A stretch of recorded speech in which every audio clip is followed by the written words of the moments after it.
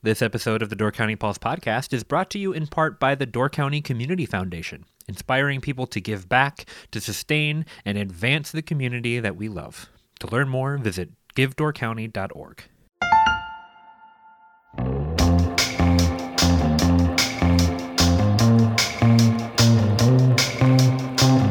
Hello, my name is Deborah Fitzgerald, the editor of the Peninsula Pulse, and I am talking this morning with Nicholas Butler.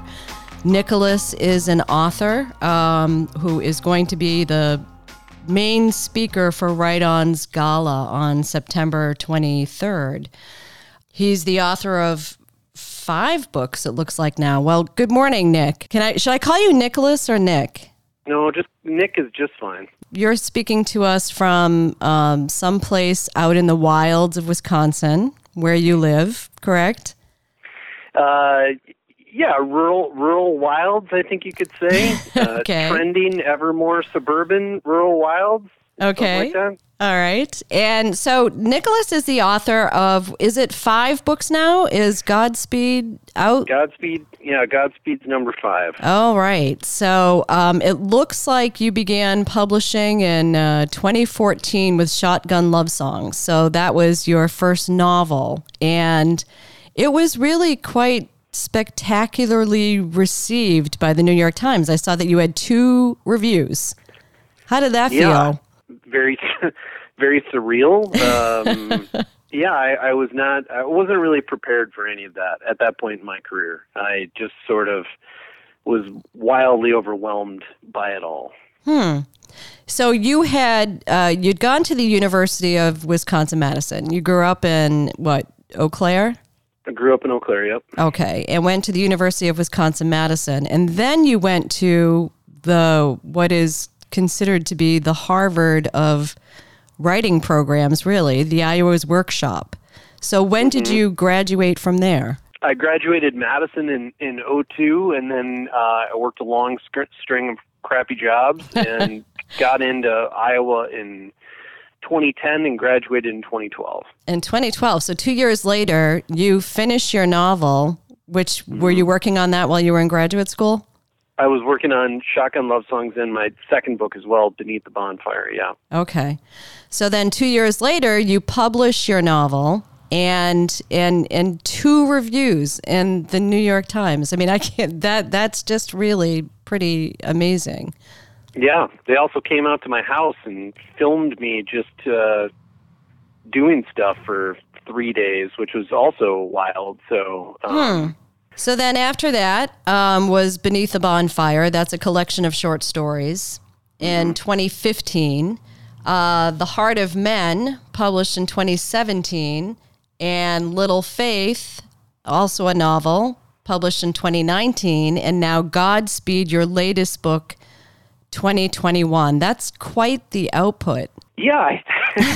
Well, I don't have another job. Okay. So if I don't write a book, then I don't know where my income's coming from. And I can also tell you, candidly that with COVID, my productivity the last 18 months has not been very good because I was a stay-at-home, everybody was a stay-at-home sort of teacher and cafeteria worker and school counselor and all those other things. And so I didn't get my normal output done these last 18 months, 24 months, something like that. So, wow. But, okay.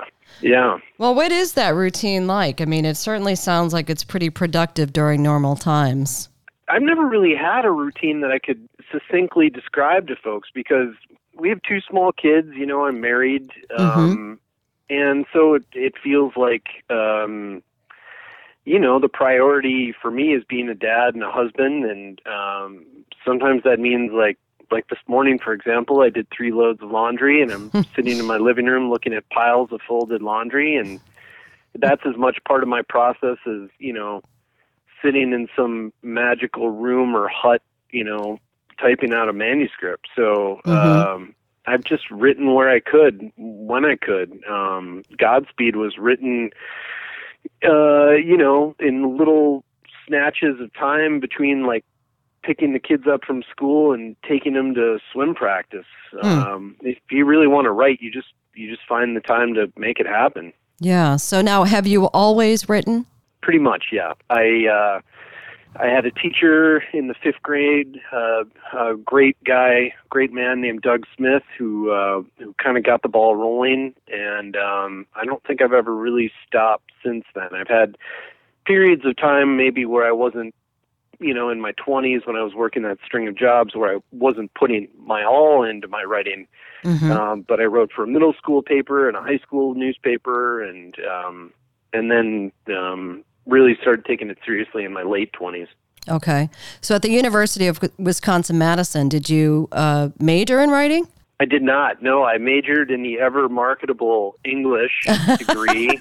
Hey, ditto. I hear you there. Yeah. I didn't even know there was a creative writing department at Madison. Interesting. To be honest with you, I don't know how that's possible, but I never took a single creative writing class as an undergraduate. Wow. So you graduated in 2002, so it would be 8 years later before you matriculated into Iowa. So Correct. What happened during that period of time where you were like, you know what, I think I want to be a writer? Well, I worked a lot of really crappy jobs, and let's list those crappy jobs. Yeah. Well, during that period of time in my life, let's see here. I have coffee roaster, liquor store clerk, office manager, hot dog vendor, author escort. That sounds pretty interesting. It sounds sexy, but it's really not. Okay. Meat packer, bed and breakfast manager, telemarketer, and Burger King maintenance man. Yeah, Burger King maintenance man was earlier in my life. Okay. But I think, and telemarketer was a little earlier in my life too, but otherwise I think you got that right. I don't think you missed anything. Okay. So you never really signed on for anything serious, holding out for writing? Were you writing the whole time? How did that work? I really wasn't holding out at all. Okay. Holding out would have presumed that I had something to hold out for. No, I mean, you will recall that, the early 2000s was a horrible time in the American economy, a really bad time to find a job, a really bad time for an English major to try to find a job in Madison, Wisconsin, where you've got astrophysicists driving cabs and things like that. So I just took the jobs that I could find. They weren't all, I say they were all crappy, but they weren't all crappy. Being a coffee roaster was actually a very fulfilling job, and I learned a lot, and I learned a craft. But I think when my wife and I became pregnant with our first child, I was working at a liquor store. I was not making hardly any money. We were on state benefits. We were close to foreclosure and bankruptcy, and I just sort of had a conversation with myself about, what kind of dad and husband and man I wanted to be. And it might seem strange or illogical, but I thought, the only thing that has ever always been around is writing. So I'm just going to try to become as good at writing as I can. Started taking classes and started applying to grad school. And first year I applied to grad school, I didn't get in anywhere. Okay. And then that next year I got into Iowa, and since then things have been pretty good. Wow. So, I mean, Iowa is, I said that not really just tongue in cheek. It really is the top writing school in the country. So you must have been pretty over the top when you got accepted into that curriculum. Yeah, I mean, I was working at Star Liquor at that time. I remember Sam Cheng, the director of the program, called the liquor store to give me the good news. And, I took the phone to the back of the store. I was sitting on a stack of Foster oil cans, the big cans of Foster beer, and she told me that I'd been accepted. And wow.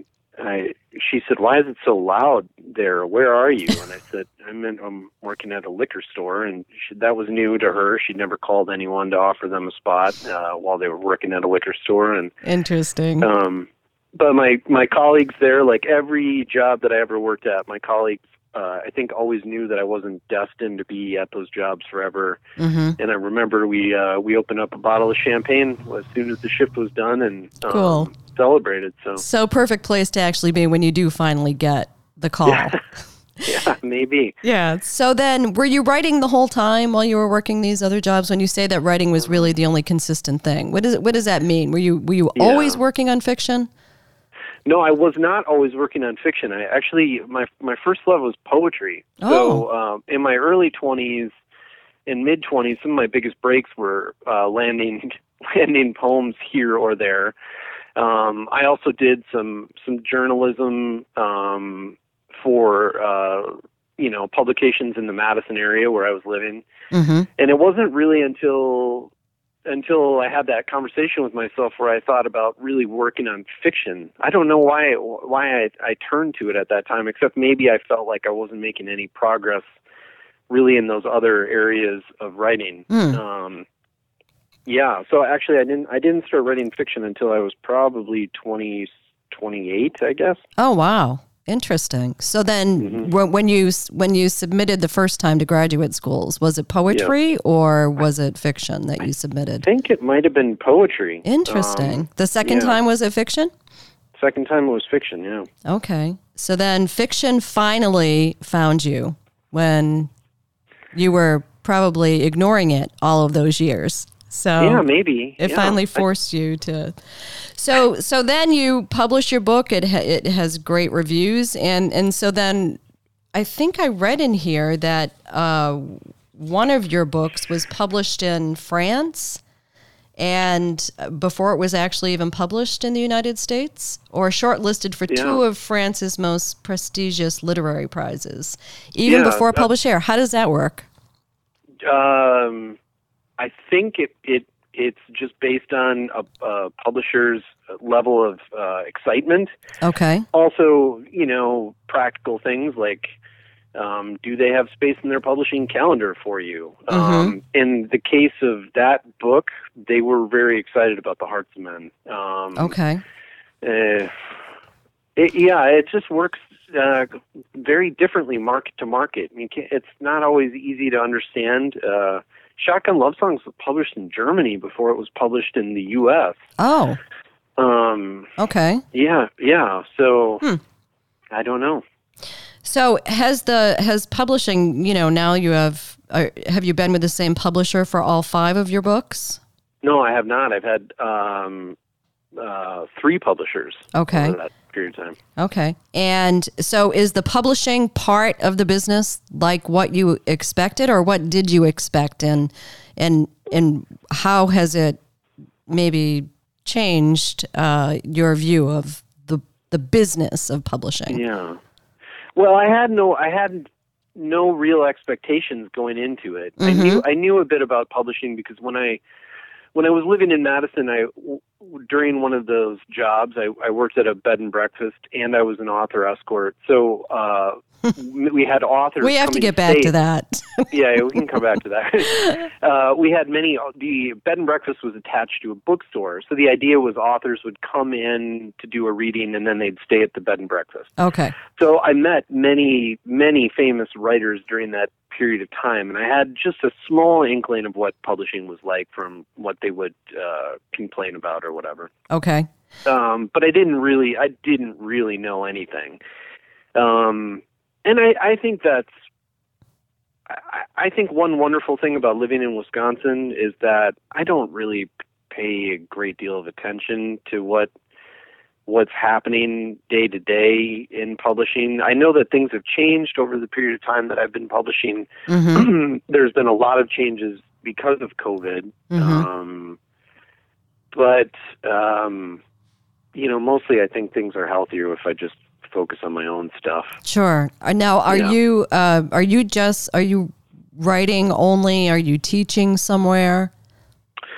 I don't have I don't have a regular teaching job. This semester I'm teaching a class for Texas Tech University virtually. Okay. But that's unusual. Most of the time I've just been able to be a full-time writer. That's fortunate. So very, that, very yeah. fortunate. So And I don't know that it will always be that way, you know. But I've been lucky for what's it now? Almost 10 years. Okay. So now, what authors have influenced you? You came to fiction kind of late, so I don't know if you were reading fiction before you started writing it. I've always been. I've always read a ton of fiction. Okay. And I mean, to name my. I know it's a tricky question. Right? Well, it's not tricky. It's just like a link. Like, how long do we have? Yeah, right. I mean, I love Jim Harrison and Rick Bass and Thomas McGowan and Annie Proulx and Toni Morrison and Ken Kesey. I'm looking at my bookshelf right now. I have a ton of influences. Mm-hmm. Yeah. What do you find is the toughest part about writing? Oh, well, there's a lot of tough things about it. I mean, nothing is assured in writing. Most people go to their job and they can expect a paycheck every 2 weeks. And if they're just competent at their job, they can probably advance over the years and make more money and have benefits. And writing is absolutely not like that. You would think that as you published longer, you would have more success. Sometimes that's true. Sometimes it's not. It's a lonely job. You know, you're just by yourself most of the time, talking to imaginary people inside your head. Right. And you can't really talk to anybody else about that because they don't know what's going on inside your head. But it's also a beautiful job because I don't have a boss, and I think our culture still values storytellers. So I think people, you know, it's almost like an older vocation, like when we were still a tribal people. When you tell somebody that you're a writer, they sort of, I think they sort of have a respect for that. Yeah. Which is neat and meaningful to me. And good to hear that that's still the case. I think so. I mean, it's not. Of course, it's not completely the case. I mean, if you're deadly focused on money and prestige, you might not be impressed with a writer. But yeah, I feel very fortunate to have been doing it for so long. It was really, books have always been my passion. So. Even though I wasn't necessarily working on, say, fiction, writers were still my heroes. So to be in this spot, to have been doing it at a high level for 10 years, I mean, I feel just incredibly lucky. So what is the source of your ideas, do you think? And how do you go about developing your characters and the plot of the novel? Meaning, are you writing into it, or do you have a pretty much preconceived idea? How does that work? It's a good question. And unfortunately, the answer isn't always the same. Like for a book like Godspeed, I had a family friend come over to our house back in 2014, I guess it was, and he told me this kind of crazy story. And I thought that would make for a great book. And then it took me years to figure out where to set the book and who the characters were and how the plot was going to move forward. But that's where the idea for that book came from. But that's totally different than a book like Shotgun Love Songs, which, you know, I mean, it's not a very plot-heavy book. It's mostly about characters and emotion, and that book just sprang from a place of loneliness and homesickness, and it was more about finding an emotional gravity than it was finding a amazing plot. And which is probably the more difficult when you're basing it just on characters, right? I don't know. I mean, I think it's just, again, it's I always feel ill-suited to answer some of these very specific questions because I feel like it changes book to book. I don't always know. I don't have a formula. You know what I mean? Say I was writing a mystery series, I would have a formula. Sure. And then maybe I would play with the formula. Maybe I would say, well, we want to enhance this character or develop this character, or maybe I want to write something that's slightly darker. Okay, fine. Well, I can say that all 5 of my books maybe have similarities, but they're also very different. So they come from different places. Sure. Now, I noticed that when I was in graduate school, the advisors that I had who were the best teachers were sometimes not the ones who were the most widely published or awarded authors. And so I often wondered how much of it is just subconscious for the very talented writers. Like, how do you know, the process is kind of mysterious, as opposed to being something that you can say, I know how I did this. I know exactly how I went from here to there. I know how to get from here to there. Which would you describe yourself as? Are you able to articulate what it is that you do, or does it just happen? Well, I think I can. Of course, I can articulate what I can do, but asking an overarching question about like my career makes it difficult to answer, because I think each project has been different. So, okay. Work from book to book, the process was different. Sure. And I could tell you about that specifically, but. So I'm not really sure how to answer that question. I mean, all I know is what works for me. Yes. And what works for me is that I try to write a book about every 2 years, hopefully, and I spend years thinking about a plot, so that when I sit down at the computer, I try to never ever be stuck. Oh. I try to have thought it through, so that I know where I'm going. And I think that I care a lot about language on a molecular level. I want to write interesting sentences, but I also think the most important thing is the story and the characters, and I try to create characters that people can identify with, or and I don't know beyond that. Yeah. Do you draw from your own life? Shotgun Love Songs, I'm thinking. It's about 4 high school buddies and a female. And five friends. 5 friends. And it takes them through after high school years for about, 2 decades. Are there any of those things that are somewhat, culled from your experience in the world? Of course, yeah. I mean, I don't know the first thing about music, really. I mean, I love music. I listen to music all the time. I grew up in a house where we listened to music, but I don't know how to read music. I've never taken any theory classes. But when I was writing about music, I wasn't really writing about music. I was writing about writing. Okay. And how difficult it is to be an artist. And I was writing about what I had experienced, which was a strange moment in your early 30s where some people have gained a lot of success, and other people have not gained that success, and marriages seem to be entering their first challenges. Some people find it very easy to, for example, to have kids, and other people it's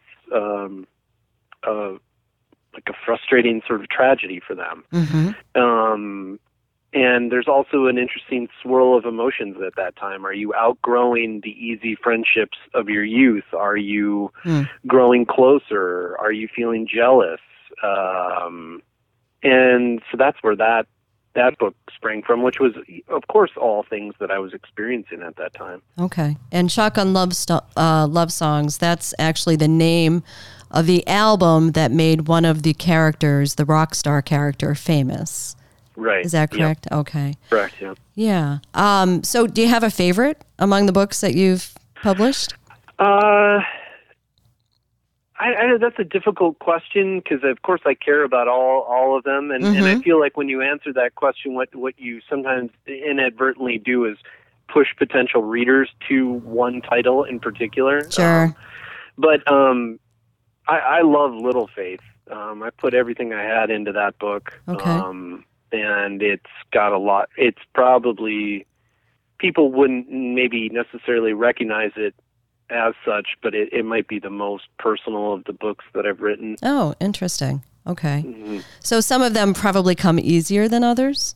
Or are they pretty much all the same level? I mean, well, Godspeed was sort of a trial. I wrote it rather quickly. Okay. It was something different for me, more of a literary thriller.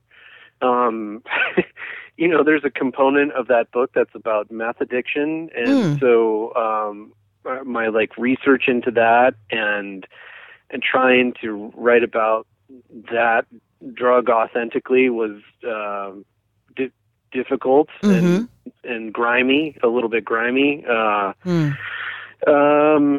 So I think maybe to date that's the most difficult one. I mean, with Shotgun Love Songs, I didn't know what I was doing, so that was something. Okay. I just was kind of plodding along in the dark.